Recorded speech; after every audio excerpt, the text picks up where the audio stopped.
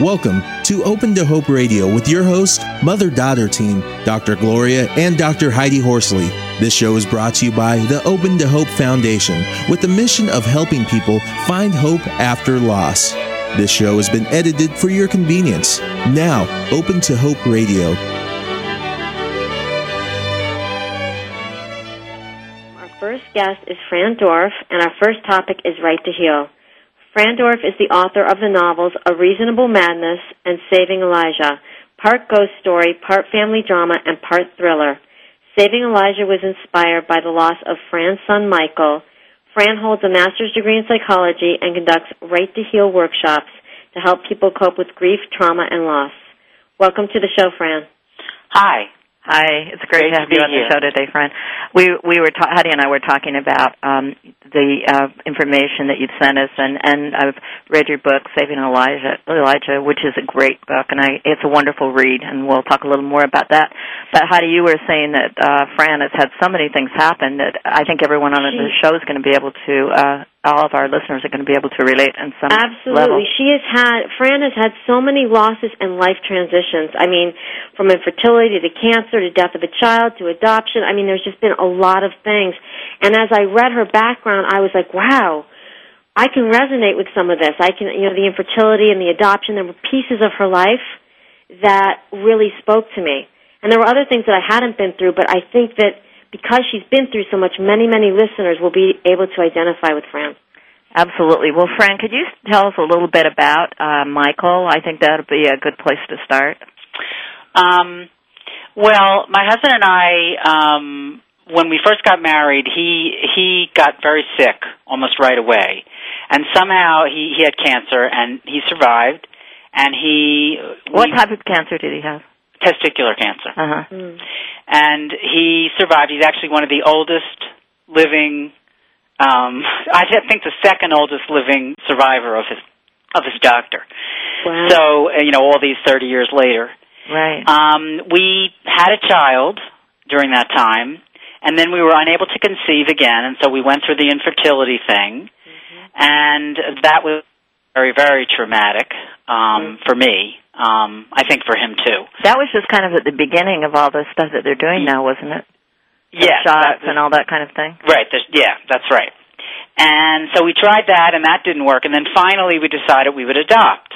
And our daughter was 9 when we adopted. He adopted a child we named Michael, and he was born prematurely, but we had contracted with a birth mother, and we decided that we would go ahead with the adoption. I wondered how that was, when you heard she was going to the hospital and things. I mean, that's your baby. Yeah, it was very traumatic, and we were worried that he might have some problems, but in the end, it just seemed morally inexcusable, to leave him there because he might have some problems. So we decided we would go for this. Mm-hmm. And believe me, it was not necessarily the thing that all of our family was behind, because you're walking into something that's very difficult. But how big was he when you got him out? He was 4 pounds. Wow. And he was in the hospital for a while. Did you go see him all the time and take care of him? Well, we went down to where he was in the hospital with the the birth mother, and I actually met her. And she gave him to us. I felt like I was entrusted with him, and I adored the child.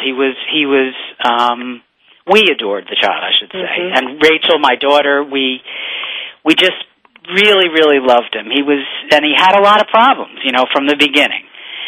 And, I took him to, I became involved with the special needs community at that point. What kind of problems did he have?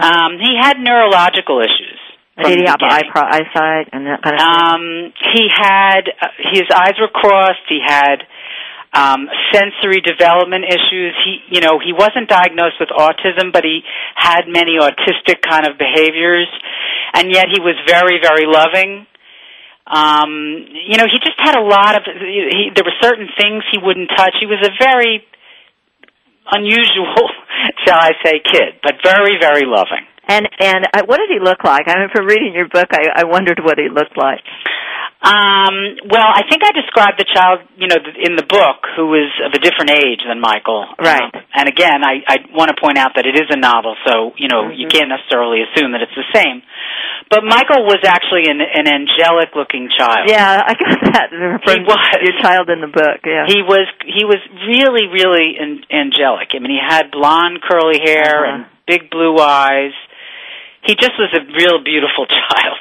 Mm-hmm. And, and then one day, I was out in I was working on a book.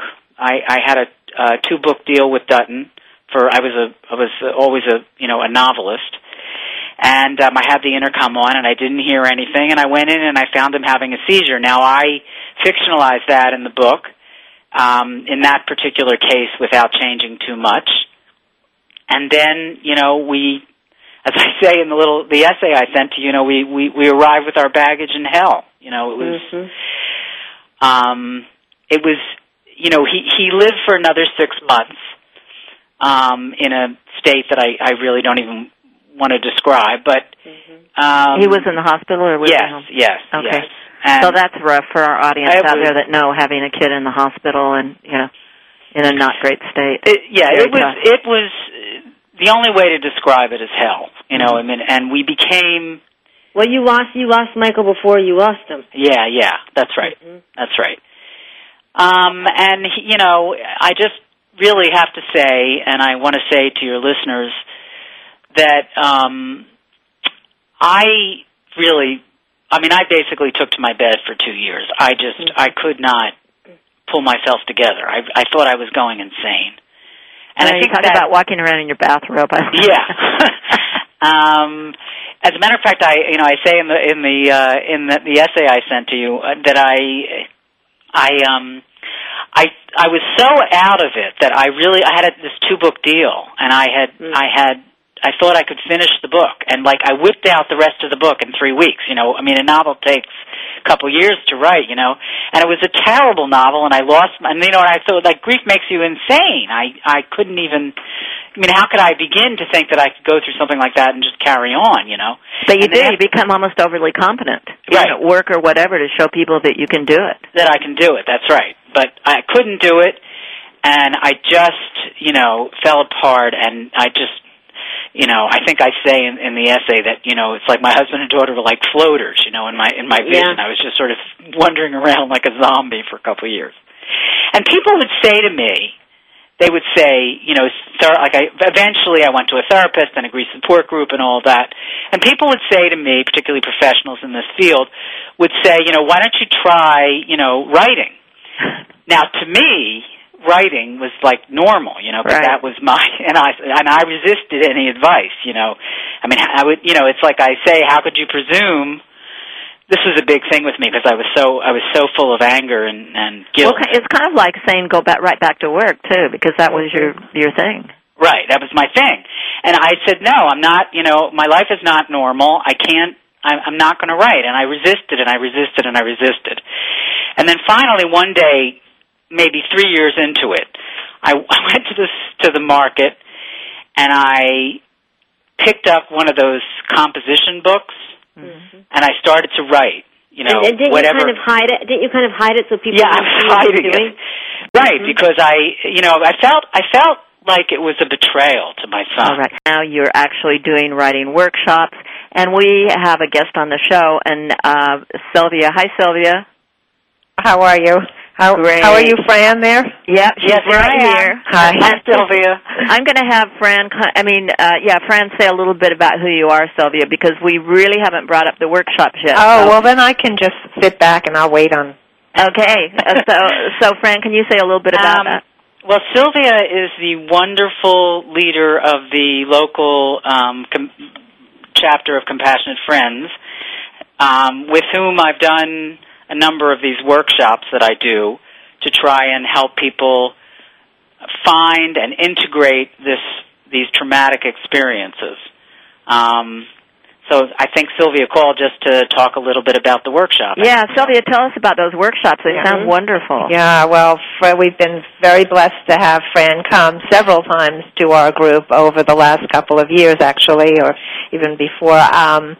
and come to the group and really help especially this past month, we've had very, very, very newly bereaved come to our group, quite a few, and it's very difficult, as we all know, to share feelings and verbalize, especially when you're first in the early stages, and what better way than to be able to express yourself on a piece of paper where, you can really open up. Fran has such a talent for bringing out, she uses wonderful tools and props for really helping people to connect with their feelings. Great. Now, are you writing after hearing Fran? Yes, but more so the workshop was very helpful in just getting people to get in touch with their feelings and be able to put them down on paper. And I've gotten so much feedback, and that's what I wanted to share. We've gotten a lot of feedback from people and how much it helped them so much and how helpful it was. And we're really, I think it's a great way for people to, I hope she keeps coming back and doing this, because it's just a wonderful tool for people to use. And I would think that the hardest part about this is getting started.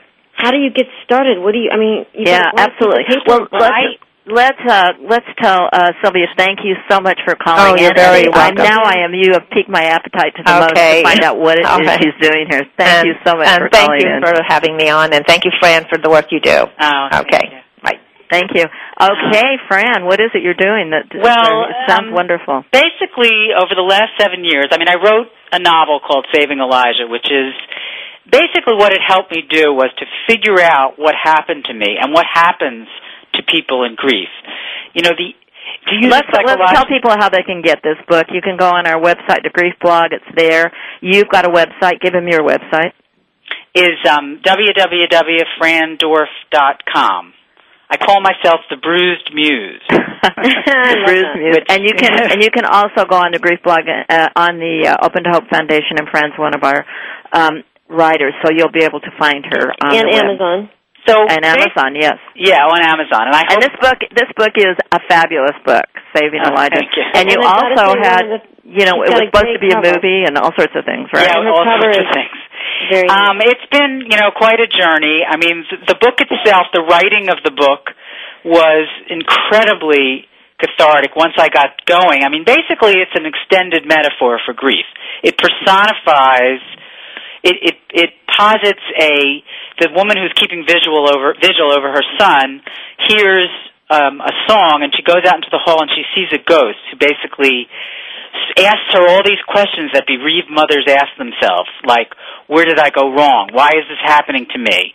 All those things that your listeners are hearing in their heads that are contributing to the really insane-making, kind of feeling that they have. And so he poses all those questions, and that helped me. He really digs away at her in a lot of ways. Right, he digs at her, and that's what grief does. That's what it does. Writing the book helped me to understand that.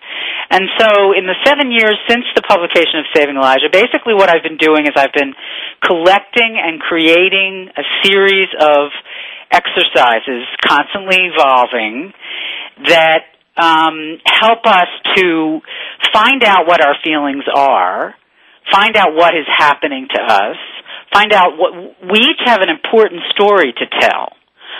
So give us one exercise. Well, one exercise that I specifically did with the group in here locally is called the archaeological dig exercise.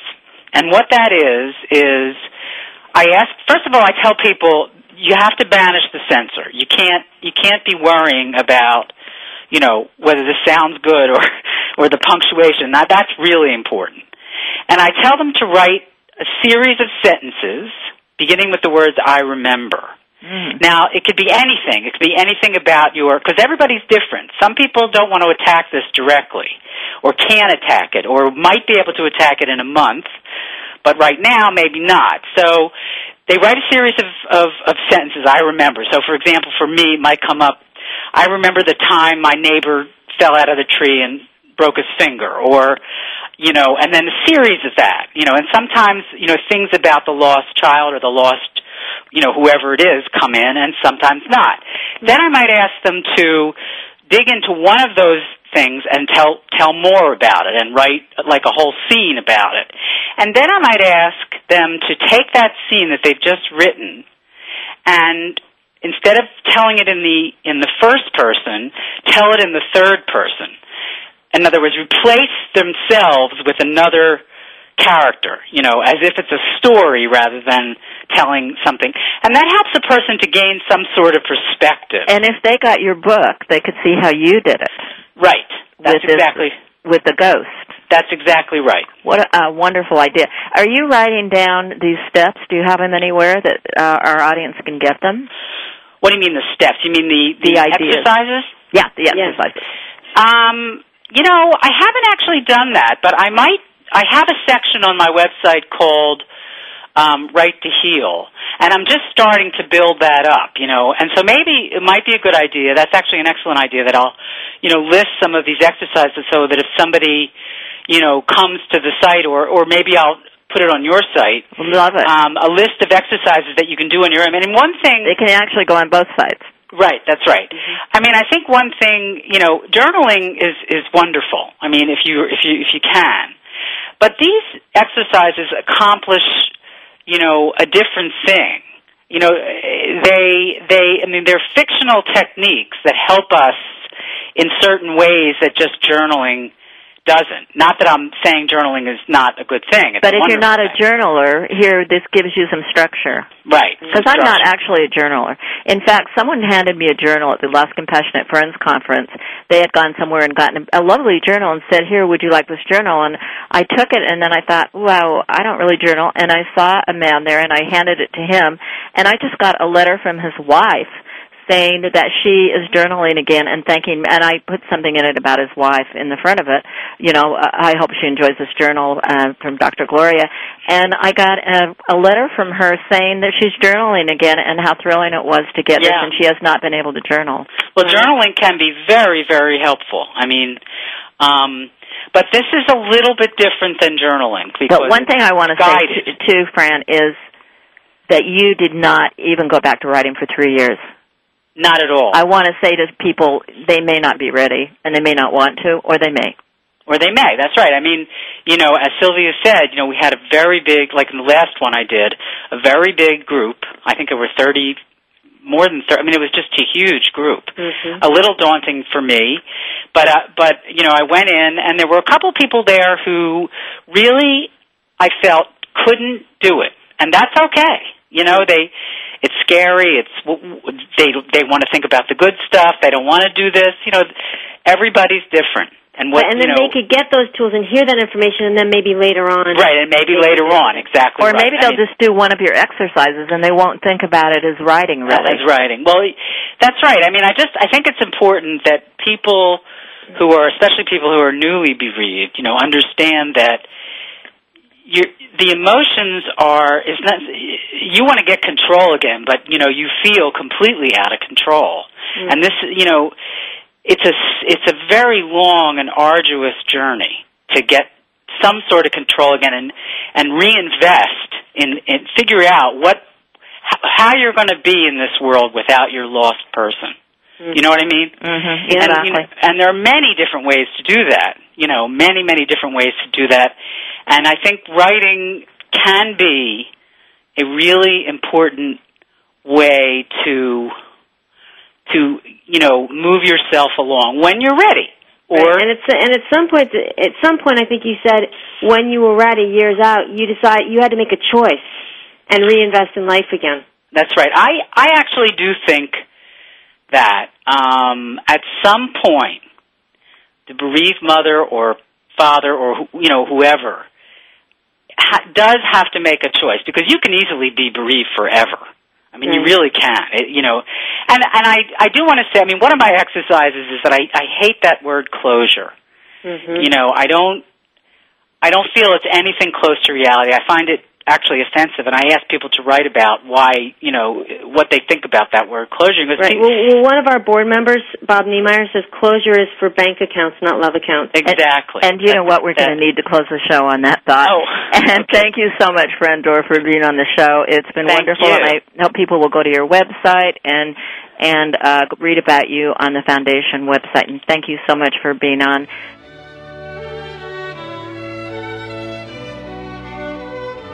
You have been listening to Open to Hope Radio. You can sign up for our newsletter, Facebook, and Twitter on our homepage at opentohope.com.